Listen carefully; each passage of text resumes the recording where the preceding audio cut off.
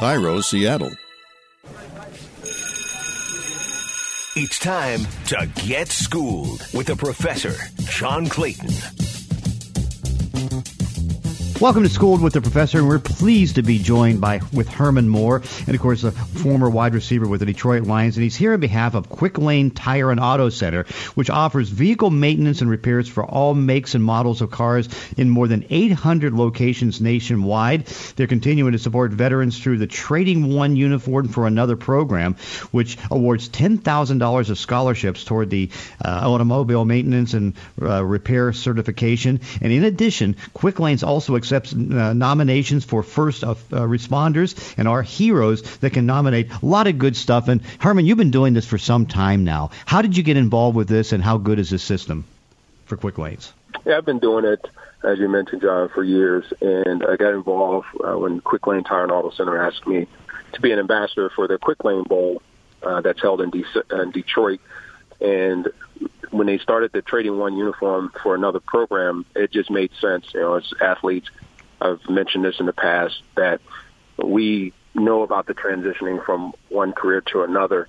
And I come from a pretty large military family. I continue to support military veterans and also our first responders, which is wonderful for me to hear that they've expanded and opened the program up in terms of nominations for our first responders so they can nominate themselves or someone else they may know for this scholarship. And those $10,000 scholarships can make the difference as they're going out and they're looking for career changes, or they're looking to enter into the field of being a technician or a mechanic in the automotive industry. So the repair, automotive maintenance and repair certification will help them in that transition and also looking at that new skill. Well, that's the thing, too. There's also a shortage of auto technicians and mechanics in the country, and this helps them start to expand that field. The Quick Lane Bowl is on December 26th at Ford Field, and, of course, you can take nominations in the sense that if you go quicklane.com/scholarships, you get some nominations in there. And, of course, you know, what would everybody be wanting to nominate?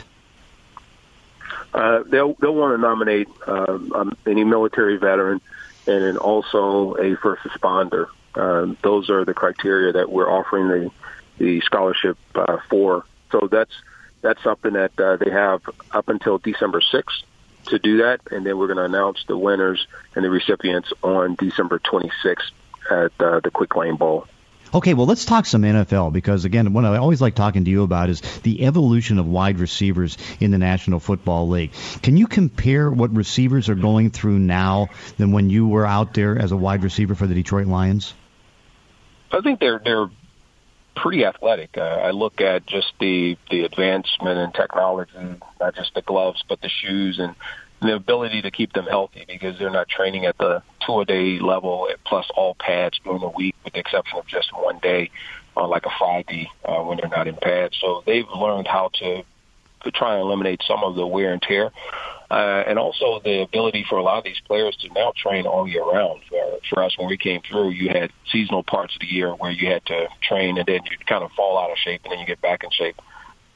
So the ability to be able to really hone in on their craft, the ability and having the technology tools and access to digital video and things of that nature and being able to access that anywhere, it helps everything from the mental and the physical aspect of the game. I think the athletes are pretty good, but there's not as much attention to detail, in my opinion, in terms of whether it's catching and tucking the ball. And you look at the number of fumbles and stuff like that.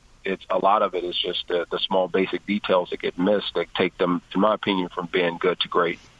Well, the one thing I think that I've watched the evolution is like now the smaller receivers can be successful. Tyler Lockett, for example, in Seattle, and particularly guys that can work out of the slot. That's really evolved to a level that wasn't there back in your day. It wasn't, and it's funny, John, because when I came in during the run and shoot was kind of hot at that point, and some of the smaller receivers are spread. You saw the Redskins. They had a lot of the guys. The Dolphins had some success in doing that with Marino down in Miami. And then all of a sudden the evolution of the bigger receivers came. When I came in, I don't know if that was when they were testing it out, but seeing some changes there allowed to see that you can have a mixture, and then you see a lot of the smaller guys playing in the slot or their specialty guys But like you mentioned, it's all about your heart right now and your ability to get open and beat coverage and find those proper reads for the secondary that are allowing some of the guys that don't have to be 6'4" to go out and make plays. And speed has always been a killer. You know, if you're a player and you can play fast and you can get the big plays, that allows you also to put a lot of stress on these safeties that they don't really know what to do with a safety now. Does the safety have to be big? Does the safety have to be small? Does the safety have to be the support on the run? So the safety position, I think, is the one that's kind of really trying to figure out how to evolve along with what's taking place with the pass catchers. How much of that do you think has been helped by the penalty for defenseless receivers? I'm sure it's something that you wish you had back in your day, but now, I mean, a smaller receiver can go in the middle of the field and not be totally fearless of getting a big hit, but for the most part know that he's not going to get a big hit. It has definitely changed the mentality. It's changed the way in which they will perceive going over the middle. The middle used to be just an area that you did not go into, and you would typically send your tight end or bigger receiver in there to offset the impact of the collisions that would take place. But it's become very soft. The middle has become a place where you can make a big living. You see a lot of players now that when they stretch the field, they put a lot of pressure on the safeties, and quite honestly, it's not as feared a position in the secondary as it used to be, because those were guys who really commanded the middle. Of course, that really brings up a thought, is that I just kind of wonder what Tom Brady would be like if the defenseless receiver hasn't been there, because, I mean, so much of his offense is working the middle of the field. Yep, a lot of it is, and he's been very masterful at how he's been able to manipulate it. It used to be to get the middle of the field, you had to look off one side of the field and then try and come back to the other side, and you get a guy bending into the middle, and you run a double receiver route on the opposite side to put stretch on that one safety. But now teams will send two guys up the seam, and the quarterback's making a read off of that because the safeties are playing deep or they're playing wide. So the middle is just wide open for the taking. The Tampa 2 at one point, as you know, John, it used to be really big because you run that linebacker down the middle to kind of give you that protection. But now you got to have the linebacker stay up, because now you got quarterbacks that will run. You also got the running backs coming out of the backfield that can make a big play. It's no longer just a screen. It's them doing the stretch plays and the run-pass option. So it's changed, and I think some of the rules have also offered the opportunity for the passing attack to really become prominent and be impactful for a lot of these teams. And then you look at the statistics from the quarterbacks, that has also bloomed along with that, and then of course the receivers. I mean, your top receivers are catching 90 to 100 plus passes. Even your tight ends are up in that 80, 90, even 100 catches. So it's there, and even running backs are making an impact. Yeah, no doubt. What's your thoughts on the run-pass option? Because now I think that the league, certainly particularly with Baltimore and Lamar Jackson, and with Seattle here with Russell Wilson, they're having a hard time figuring out what to do with the coverage, because you go man. Because if you go man, that's going to give the quarterback more of a tendency to want to run on his own. And if you go zone, they're going to be able to watch things more. But it seems like there's a struggle right now, particularly more so with even Lamar Jackson, to figure out what you do as far as coverage. Well, that's the key. It's only quarterbacks who, when you look at Murray out in Arizona, or you look at someone like Jackson in Baltimore, those are guys, when you do the RPO, they are quarterbacks that are dangerous. Those are the ones that can really hurt you because their ability to become really good runners, just as a running back would be, and they're elusive, and they have speed.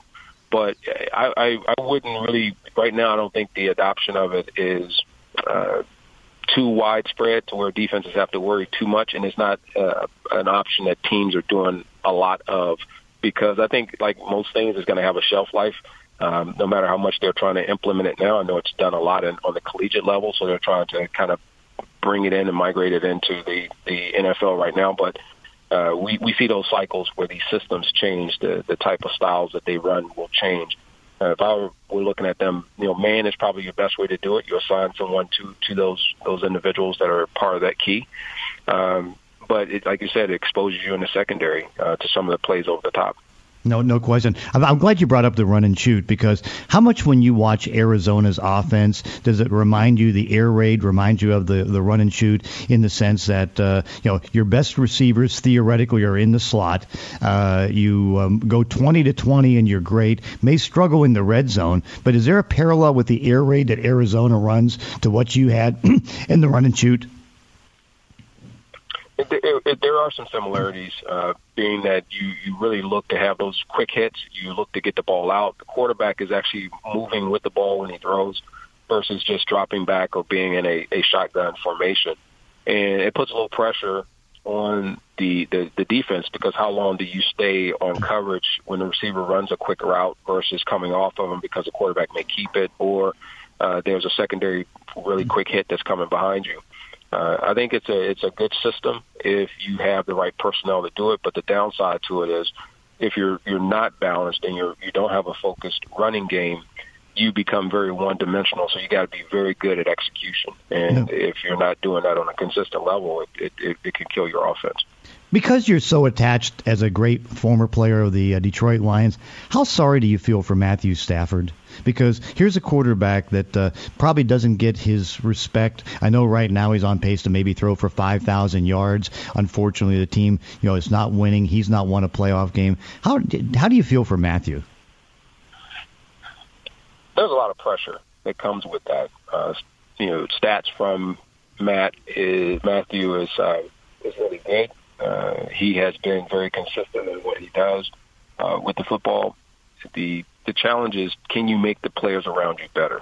The gaudy stats and having a lot of touchdowns and all those things are great, but if it doesn't go over to the win column and allow you to have the opportunity for postseason play, as well as an opportunity to compete for the division title, ultimately with chances to go to deeper in the playoffs and Super Bowl, then it doesn't really matter. I mean, you can set the individual franchise records and you can do all those things, but this is one where I think on the quarterback level, you are really measured by how many championships did you win? How often did you go to the Pro Bowl? How often were you an All-Pro?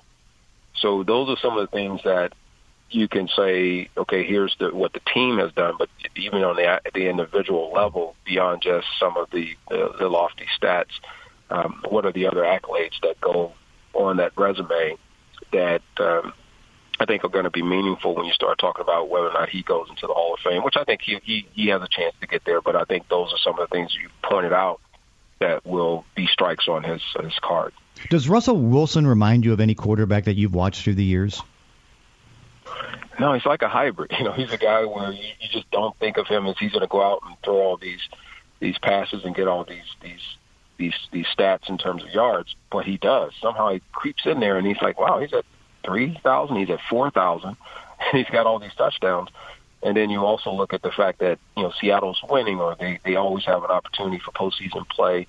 He's also taken them to the Super Bowl and for championships and stuff like that. So that becomes, when you look at him, he's kind of different. Because I've seen some very athletic quarterbacks. I've seen guys who are like him that are kind of understated. They're kind of under the radar sometimes, but they're always considered in that top 5 or top 10 quarterback pool. And that's what Russell Wilson has been. That speaks to his consistency as a quarterback over the years and just playing in the right system. I mean, I think you got to give some credit to that. When you find a guy that is able to play in a system and you can build around them and you can keep bringing people in and out, and they still have that level of consistency, you're in the right place. Hey, Herm, it's always great to talk to you, and, of course, lots of things to get involved with here for the Quick Lane Tire and Auto Center. And don't forget, you have the $10,000 scholarship. You also have the first responders that you can nominate, and you can nominate them at quicklane.com/scholarships. Also, too, you can go into a Quick Lane store and be able to get some coupons and all these different things. And, of course, go to quicklanes.com for coupons, offers at the location near you. Herm, as always, looking forward. I got to see if I can make that bowl, the Quick Lane Bowl on the 26th, right after Christmas at Ford Field. But Herm, thanks for joining us. I appreciate it, John. Thanks for having me. And that does it for this week's podcast. In between episodes, you can follow me on Twitter at Clayton ESPN. If you enjoy these weekly one-on-one conversations, consider leaving a review on iTunes or wherever you're listening to the show. Thanks for listening. See you next time on Schooled with the Professor.